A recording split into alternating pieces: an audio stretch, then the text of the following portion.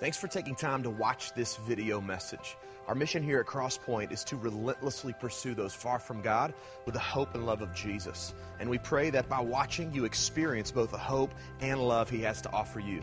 If you have questions or need more information on the ministries of our church, visit us online at crosspointcity.com. We hope you enjoy this message.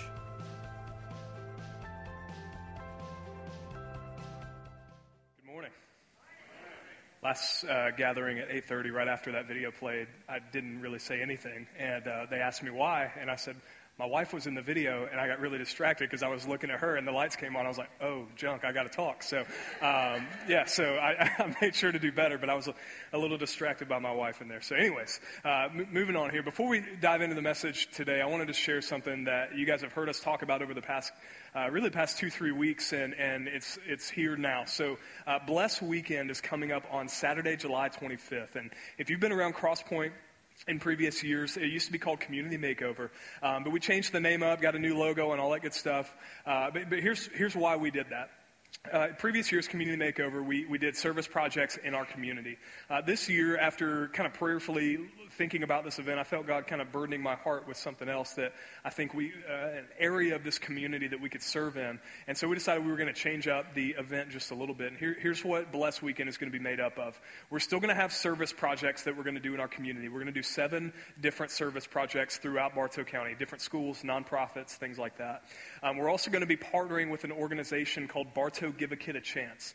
What they do is they get kids prepared to go back to school, families who need help sending their kids back to school because of cost of what it takes to get school supplies and all that. So they provide kids with school supplies, with haircuts, vision and dental screenings, all sorts of needs that a family would have as they get ready to send their little ones back to school. So we're going to be partnering with them as well. And so we're really just going to kind of take our church and split us up. Whereas some of us are going to go do service projects, some are going to go there.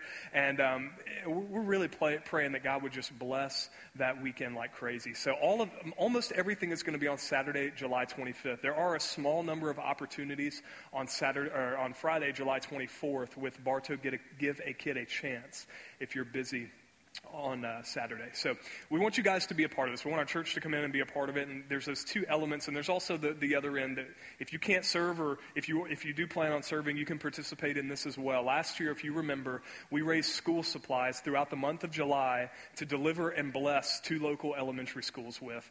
The feedback from those local principals was incredible. They appreciated it more than, we gave thousands of school supplies to these schools to start their year off right. So we're going to be doing that as well this year along with Bless Weekend. So a couple things to know. When you walked in the door, you probably saw all the Bless Weekend stuff going on in the lobby. That is for you to get signed up to serve at either a service project or with Bartow Give a Kid a Chance. You can do that. We'll be out there every Sunday from now until July 12th, I think it is. The last day to register is Saturday, July 18th. So you can register at home through the 18th, or you can register here in-house until the Sunday before the 18th. And also with that, on the way out the door today, we're going to be giving out invite cards. On those invite cards are specific needs of school supplies. That list was put together by teachers and principals, not us. And so they said these are our most pressing needs that our kids have when they come back to school. So we want to try to stick to that list. So you're going to be getting handed one on the way out the door today. We'll be taking those school supplies all the way up to Saturday, July 25th. So we can take those all month of July until that day, and we'll deliver them that day. All right, and lastly, if you want to sign up at home and you don't want to do it here, just simply go to our website, crosspointcity.com homepage. There's a graphic of that and a couple of links on there that you can register to sign up if you'd like to do that at home instead of doing it here. All right, with that said, go ahead and take your Bibles out. If you have them, we're going to be in Matthew chapter 6.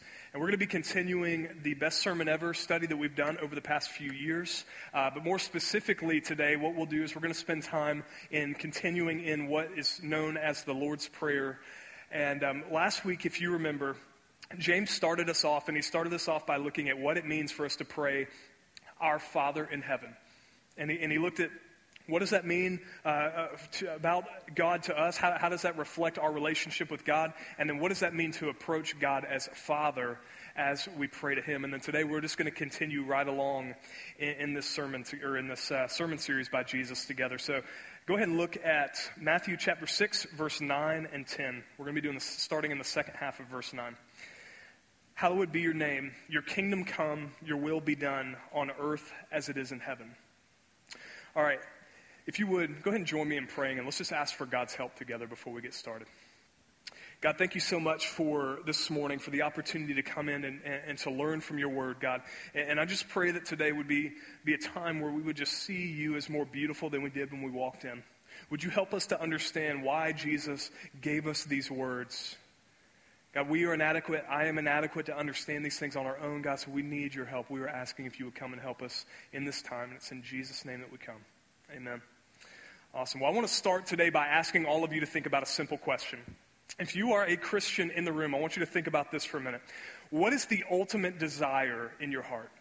What is the driving motivation behind everything you do with your life? What do you treasure and what motivates you and your life and the things that you do, the things that you believe in? What motivates you and what do you hold most dear more than anything else in this world? So think about this. So for some of you, it's probably going to be maybe financial motivations. Maybe I want to have a successful career because I want my family to be provided for, and I want to move up, and I want a social status that would say, you know what, I am successful, and people will look at me as a successful person.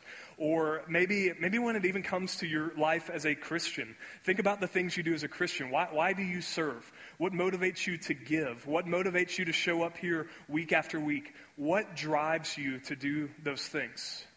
And so for some of us, maybe in our life as a Christian, as we think about what drives us and motivates us, maybe it's because we feel guilted into doing the things that we do. Maybe we serve because we hear James talk about it all the time, and I think, man, if I don't serve, I'm tired of hearing that guy talk about it, so I'm just going to do it so I don't have to hear it anymore. Or maybe you give because the bucket's coming around and you're thinking about what the people next to you will think, or your wife wants you to give, so you just want to do it to get her off your back, so you give. But all of us have a reason for doing the things that we do. And I want us to examine that question, and I want us to take that because that's really where this passage is going to lead us today. And here's why I want us to look at that. What Jesus is teaching us in Matthew 6, verses 9 and 10, is absolutely foundational and really the cornerstone for meaningful prayer and our prayer to God and what our lives reflect whenever we pray. What he is teaching us is going to be really, he's going to dig underneath and get to the root of why we do every single thing that we do.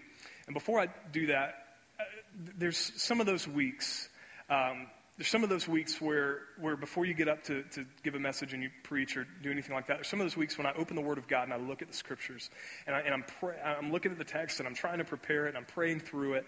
And there's some of those weeks where arrogantly I'll walk in and think, I know it. I know what this says. I'm just going to go in and preach. And it's a lot of those moments when I walk in arrogance like that, it's when God takes the text and he slaps me across the face with it. And that's absolutely what happened to me this week. God took this text and just dug it so far into my heart and really wrung me out to think that I knew exactly what I was going to come up here and say and all this stuff. God used this text in a profound way in my life this week. He took it and just laid my heart bare and bore this text over me. So kind of made the 8:30 nervous. I said I could probably preach on it for 2 hours, but I won't do that. We'll keep it shorter than that today. So with that said, let's look at the first part. I'm just going to break these things down that Jesus shows us one by one. The first part we see Jesus showing us is the phrase, hallowed be your name. Now, if you grew up in the South, or if you grew up around church, or if you played sports or anything like that, you probably prayed the Lord's Prayer, as it's generally called, 1,000 times in your life so far. You have probably heard it over and over and recited it as a group over and over and over again. Now, if you're like me, when I did that, I would start praying, I'd get Our Father in Heaven, okay, I move past that, and then I get to this phrase, hallowed be your name. I have no idea what that means. I had, as a kid growing up, I'm like, I don't know what that, I've never heard that word before. And so I would just do what everybody else did and just keep praying it and not think about it. But really, that's doing a dishonor to this text, because this little phrase, hallowed be your name, is so critical to the rest of the Lord's Prayer. It is so absolutely critical. There is so much packed into this one little sentence that is so meaningful and going to build a foundation for the rest of this text. So let me just tell you what the word hallowed means.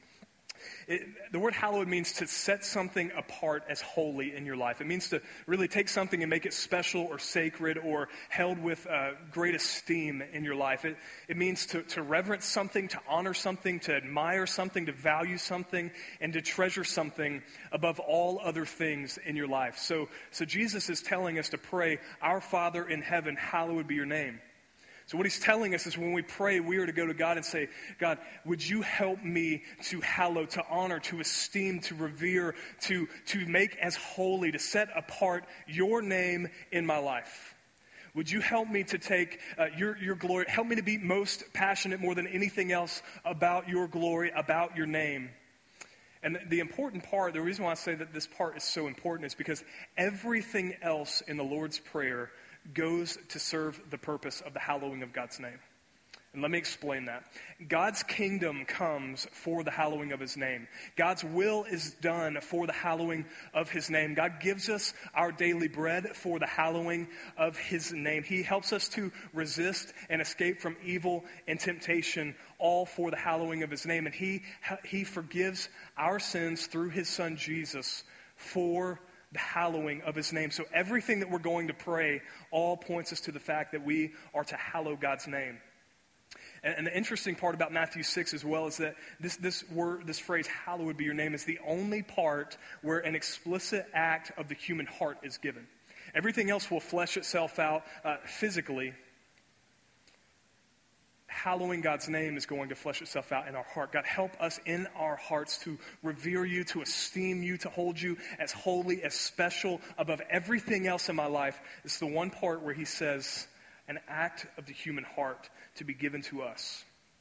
And so Jesus is leading us to ask God, "God, would you help me, would you help us as the church to desire your glory, desire your fame, desire your name to be esteemed and put above everything else in our world?" And for all of us, for all the Christians in the room, everything in our lives serves that end. Everything in our lives serves the purpose of the hallowing of God's name. All of our prayers, all of the things we ask for, all should go to the purpose. Jesus is leading us to lead it all for the purpose of God's name to be made great in our world today. And here's why this is such a big deal. It is completely possible, 100% possible, to want all of God's stuff, to want all of the things that God can give us, and never actually want God himself. It is possible to look at everything that God has as ruler, creator over the universe and say, "God, I want your things." Like a selfish child, we might approach him and say, "God, I want your stuff," but we really don't care about him. We might want the gifts, but sometimes we'll never want the giver. And so he's teaching us above anything else, above the gifts, all of these things, because if you look at everything else in the Lord's Prayer can be wanted and not actually want God himself. So if you look at the forgiveness of sins, we could feel like we've done something bad and feel this self-imposed guilt and not want to feel that and not be remorseful anymore. So we'll ask God for forgiveness of sins. Or we could want our daily bread. This is probably the most common, and not actually want God himself. We could want him to keep us from evil and temptation and never actually want God.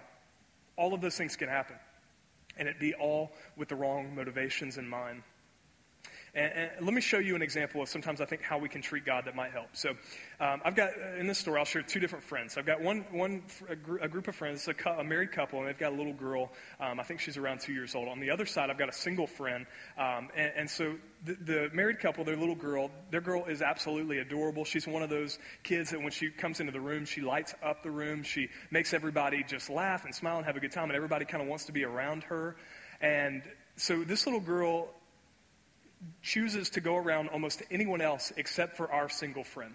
She, for whatever reason, never wants to go around him, and it drives him absolutely insane. It just digs at his core because this little girl does not ever want to come around him. She'll run to anyone else in the room except for him. And so he got kind of tired of it, and so they kind of figured out a way. Well, apparently the little girl likes raisins, and so he got a box of raisins, and he got the raisins out, showed it to her, and she came running to him.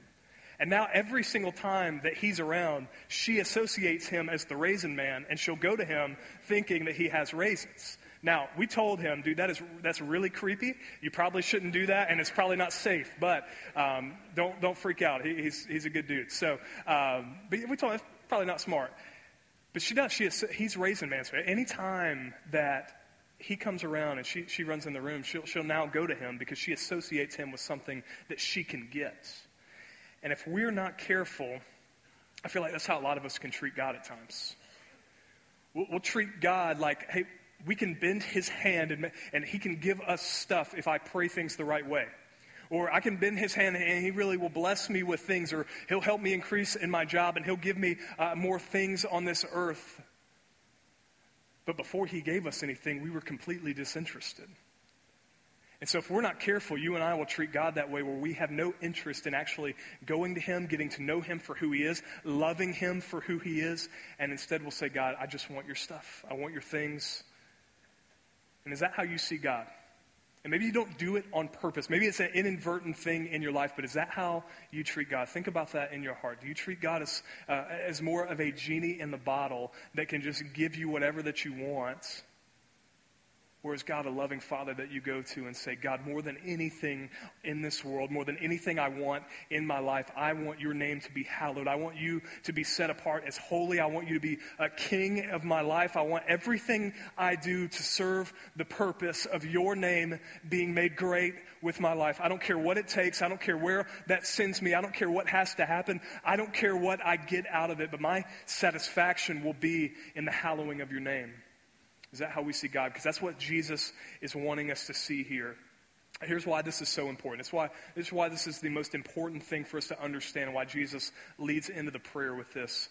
God's main goal in the universe is the hallowing of his own name.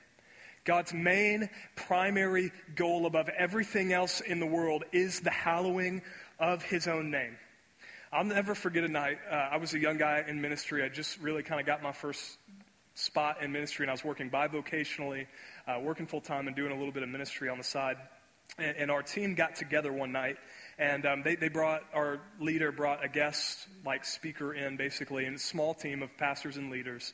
And we came in, and this guy was going to just really do like he's going to give us a message and kind of just challenge us and hopefully encourage us and do something like that. So we all get together, and he started the night by asking this simple question. He said, why did God create you? Why did God create you? Think about that. Why did God create you?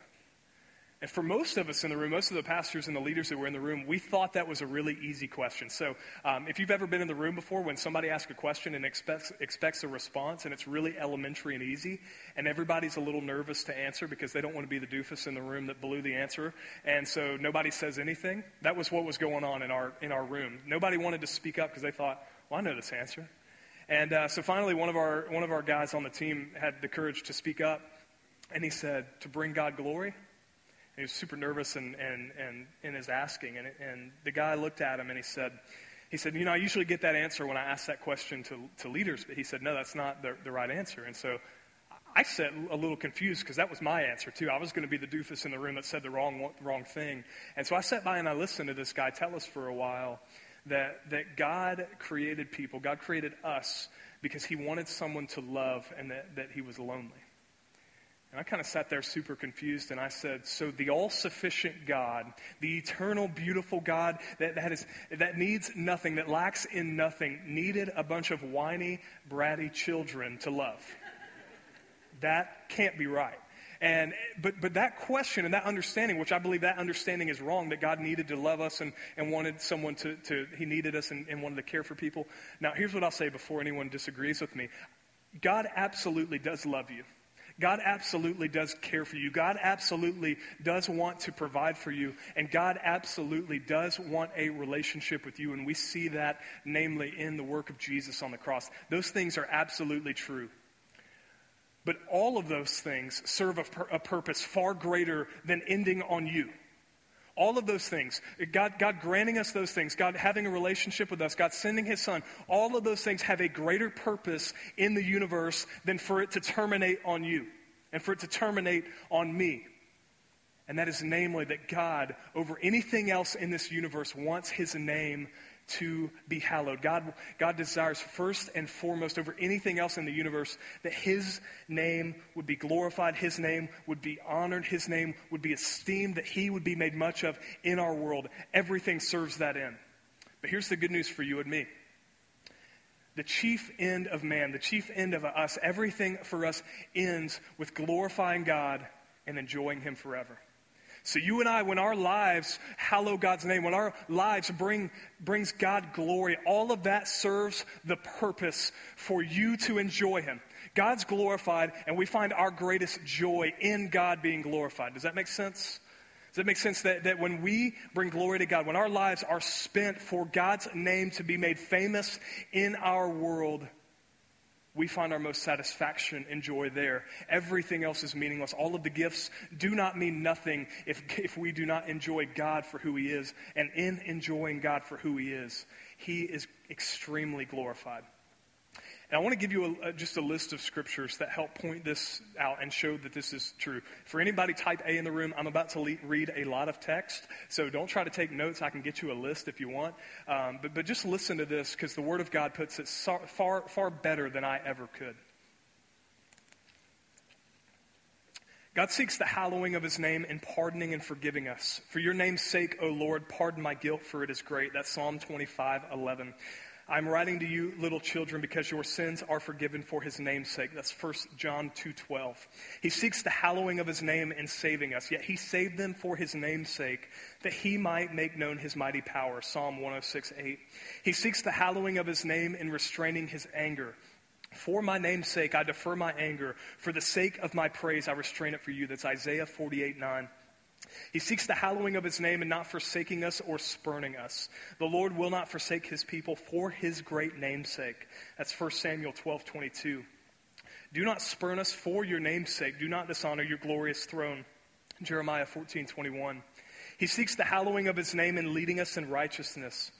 He leads me in paths of righteousness for his name's sake. Psalm 23:3.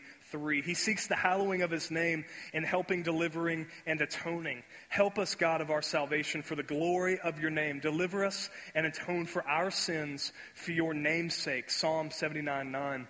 He seeks the hallowing of his name in preserving our lives. For your name's sake, O Lord, preserve my life. Psalm 143:11. And lastly, he seeks the hallowing of his name in gathering, cleansing, and renewing his people.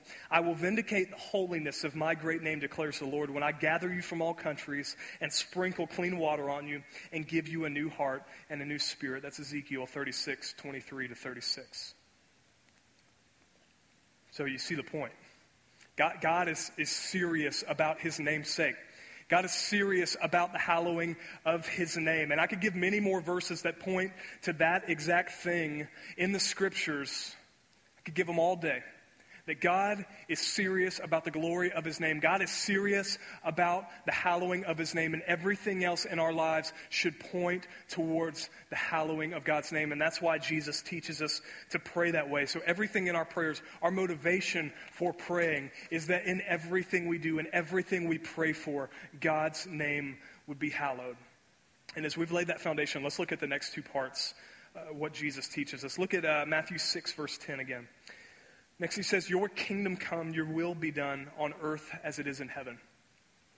Something happens to people whenever they value something as most important in their lives. Something happens to them and they begin to do things and operate in a different way than they did before when you value something more than you value anything else in the world. Let me give you a practical example. My wife and I, we've been together for some years now, and when we first met, one of our first couple of dates, we went out to dinner, and we spent hours just talking to one another. And so we're just getting to know each other. We're sharing stuff about our life, sharing what we care about most, sharing all that kind of stuff. And she asked me at the table this simple question. It was a big deal to her. Do you like Harry Potter? And I said, yes, I like Harry Potter. I enjoy the movies, and I was kind of embellishing my story because I'd only seen a few of them out of like the 7. Or however many there are, 7 or 8. And so I'd only seen a few of them, and I said, yeah, I love it. Well, apparently I embellished my story enough to where she thought I was a super fan, and I just wasn't. I'd never read the books. I'd seen a couple of the movies, and they were just not that big of a deal in my life at that time. Little did I know, I was sitting across the table from the #1 Harry Potter fangirl that walks the planet. And so she is jacked up thinking, this is the guy in my dreams. He loves Jesus. He loves Harry Potter. This is him. And I kind of lied about a little of it, so she didn't really know how to take it. But now, that's how I was at that point in my life. But if you fast forward to now, the thing that she cared about, namely Harry Potter, Now, I care about in the same way. Now, this illustration is very lacking because it's so goofy, but something as simple as Harry Potter, because she valued those stories so much. They were so important to her life, to her childhood, to her, just her life in general. And so it was something that I did not care about, but then I fell in love with her, and I began to treasure her more than anything else on this planet. I don't treasure anyone more than I treasure my wife. I love her more than I love anyone else on this entire planet. Everyone else falls woefully short at number 2 compared to her. She is the most important person to me, and something that she loved, those stories. Now, if you fast forward now, I love those same things. So if you go home and look at my nightstand right now and the few books that I'm reading, one of those books is one of the Harry Potter books. And now I'm the guy, if we watch movies at night, I'm the one that suggests, hey, why don't we watch another Harry Potter movie for the 10,000th time? I'm that one. We fashion our vacations around that set of stories. We are ferociously serious about enjoying those stories. And now I'm the one that kind of helps lead the charge. But understand this way. I don't like those stories because I wanted to impress her, because I wanted her to be happy with me, because I needed something to talk with her about. That's not why I like those stories. I love her so much, so I began to enjoy those stories unknowing to myself. Like, I didn't realize over time that I was beginning to love the things that she loved. I was beginning to enjoy the things that she enjoyed. And why is that? Because when you fall in love with someone, you begin to like the things that they like. You begin to enjoy the things that they enjoy. And that example falls short, but that's what Jesus is showing us here. When you fall in love with God, when you have given, you say, you know what, God, more than anything, I want your name to be hallowed. You are the greatest reality for me.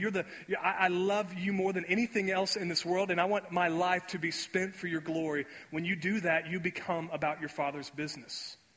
In the same way that I inadvertently began to be about her stuff, inadvertently, when we hallow God's name, when He is primary in our hearts, we begin to love the things that God is about. So I don't have to muster up some sort of love to serve or give. I want to see God's name hallowed in the world, so we are going to serve and give because God's name is going to be hallowed through doing that. Does that make sense? When we fall in love with someone, our lives begin to reflect the things that they love. And Jesus is showing us that in verse 10. And so in verse 10, He shows us the first thing. He says that we would pray, your kingdom come. Your kingdom come. What does it mean for God's kingdom to come on the earth? What does it mean for God to use His church to help His kingdom to come on the earth? The presence of God's kingdom right now in our world means this. It means for the believers that the reign of Jesus would fill our hearts and our lives. That Jesus' reign and rule in the heavenlies, that everything that He is about, we would be about those things. We would be about the same things that Jesus was about when He came down, wrapped Himself in flesh, and inaugurated the kingdom into our world. We would be about the very same things, that we would reflect His love. We would obey His commands. We would honor Him. We would do good for all people, and we would proclaim the good news of the kingdom of God that Jesus accomplished on the cross. God wants our lives to be filled, making much of His name, starting with the bringing of His kingdom on the earth. What praying for God's kingdom to come does not mean is that we lock ourselves away, pray that God would hurry up and come so He can blow the earth to smithereens and rapture us to heaven. That's not what it means. It means that His church would actually pray for and grow in the reflecting of His kingdom and His reign right here and now. That we would go out into the world and show a lost and broken world what God has for them. That we would push back evil and darkness in our world because we are bringing the good news of the gospel of Jesus Christ to a broken world who needs it so desperately. God wants to use His church to reflect that. God wants us to show His kingdom here on the earth. So are you praying for that to happen in your own life? Are you praying for, God, use me because I want your name hallowed, because I want you to be lifted up and glorified? God, would you use me in advancing your kingdom in my life? We have to stop. I pray that this goes away. As Christians, we cannot treat church like it's some sort of a gas station, and let me explain that. We can't treat coming here each week like we're coming to get filled up to go run out to the big bad world for the rest of the week. Like we're just getting enough gasoline to get us through to the next Sunday so that we can come back in and get filled up again. We're running so beat down that God's kingdom is never really advanced in our lives during the week, but really we live for Sundays only.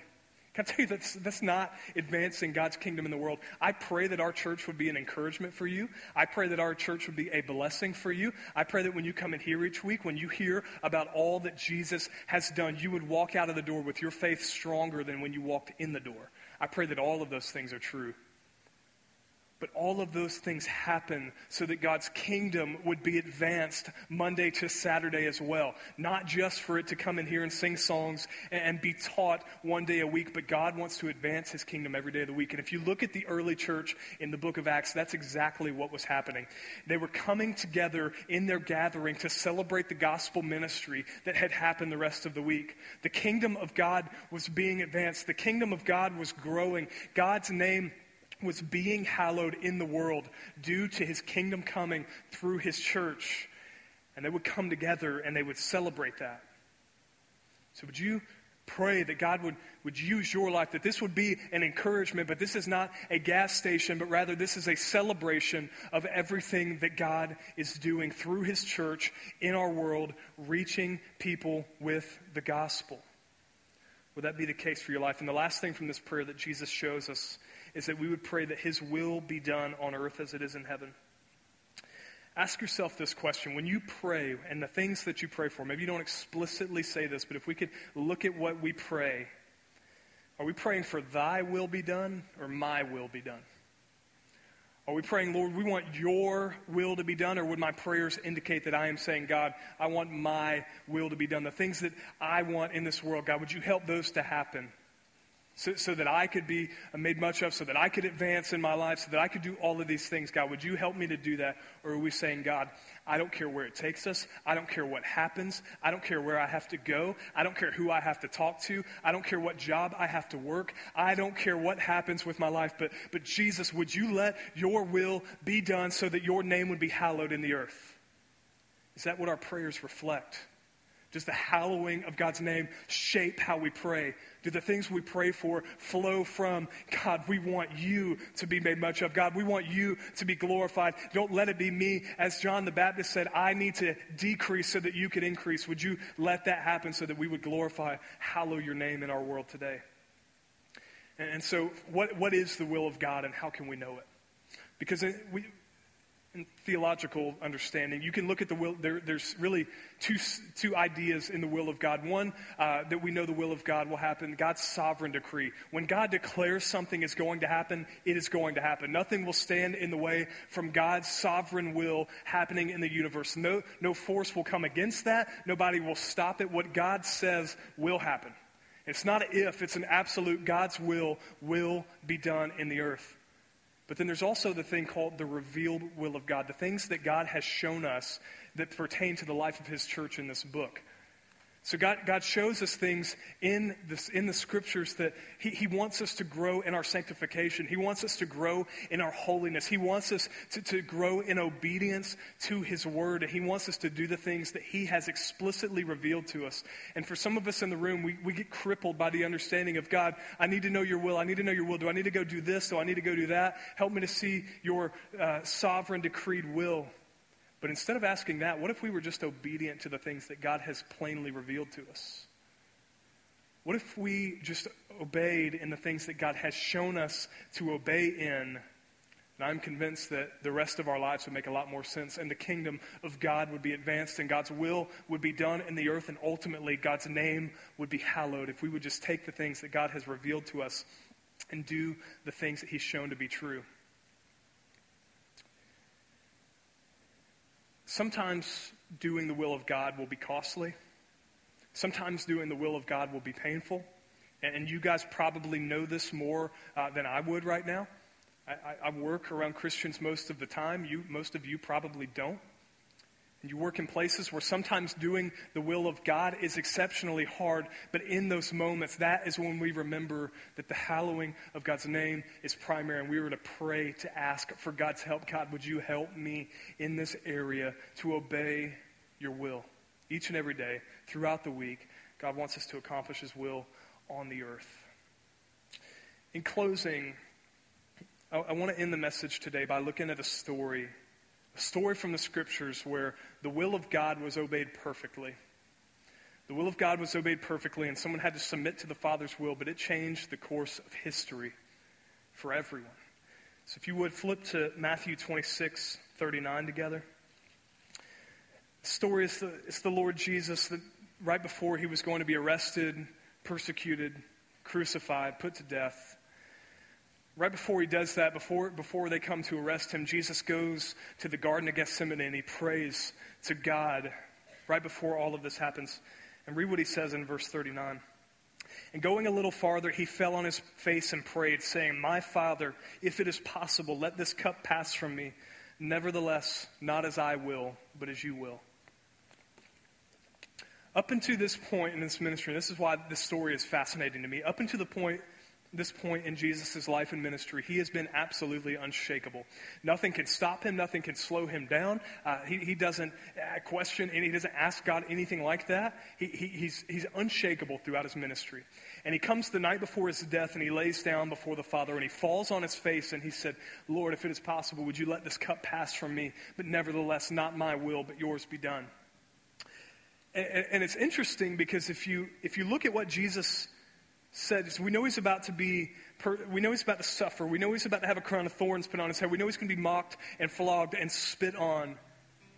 And people are going to ridicule him, and he's going to be publicly shamed and embarrassed, and ultimately he's going to be put to a physical death that is absolutely brutal. And he sees that coming. He sees it coming, and he says, "God, would you let this cup pass from me?" But the interesting part is this. Was Jesus praying to get out of physical death? The reason why I would overwhelmingly say the answer to that is no is because of this. We know history, and even up until this day, Jesus' disciples have been put to death brutally. Many of the disciples that walked with Jesus during his life were put to brutal deaths, and many of them went joyfully and willingly, singing and praising God all the way to the tomb. And they were just glad and rejoicing that they were counted worthy to suffer for his name. And so was Jesus terrified of something that his disciples weren't? That's not true. Here's what Jesus was seeing as he went there. He says, "Lord, if it's possible, would you let this cup pass from me? If it's possible, let this cup pass." What is the cup that he's referring to? The cup in the Old Testament signified the wrath of God that was going to come on human evil. The cup signified the due wrath of God, the just punishment to evil, to sin that takes place in our world. And this cup is talked about throughout the Old Testament. And what Jesus is seeing when he lays himself down bare and he prays to God, "Would you let this cup pass from me?" What he is seeing is he's seeing the cup of God's wrath that's about to be poured out on the Lamb of God that would take away the sin of the world. He's seeing the cup of God's wrath that is justly due to every single one of us. He's seeing the cup of God's wrath that was going to be poured out on every child of God that ever lived. And he saw, "I know I'm about to be beaten physically. I know I'm going to be ridiculed. I know they're going to put a crown of thorns on me. And I know ultimately I'm going to die." But he looked and he said, "Lord," he falls in agony. "Lord, if it's possible, would you let the cup of God's wrath pass from me?" But what does he say? He says, "But not my will, but yours be done." And Jesus knew what it was going to take. Jesus knew that he was going to have to drink the cup of God's wrath in full as he ransomed a people for himself, as he bought the redemption of anyone by faith that would place their trust in his son Jesus. Jesus knew he was coming to pay that debt. And he knew he was going to pay it in full. And he said, "I'll go. Not as I will, but your will be done." And so in the life of ministry, the three things we talked about today, the hallowing of God's name, his will being done, and his kingdom coming, all three of those things are present. When Jesus came and he wrapped himself in flesh and he came to our world, the incarnate Jesus ushered in the kingdom of God. And we know that one day he is going to return and consummate to bring into full the kingdom of God. It's going to come. And even down to his death on a cross, he submitted and obeyed to the will of God perfectly. Never wavered from it. In everything that Jesus did, in his life and his death and his resurrection, every single thing that he did, God was glorified. God's name was hallowed. God's name was made much of. God was honored, and his name was lifted up in our world because of Jesus' life in his death and his resurrection. And so for us, if we want to see those things, if we want to see the example, let's look no farther than to our Lord Jesus Christ. Let's look as he modeled those things perfectly for us. Would we hallow God's name above anything else? Would we say, God, we want to let your kingdom come and your will be done through our lives and through the life of your church? And so we're going to get ready. The band's going to come up and do another song here in just a moment. And as we're doing that, I just want you to just pray. Ask God, what can I do to hallow your name more? Because we're all insufficient in this area. I fall woefully short of hallowing God's name like I know I ought to. So would you join me in just asking God as his church, God, how can we honor and glorify you more and more with our lives today?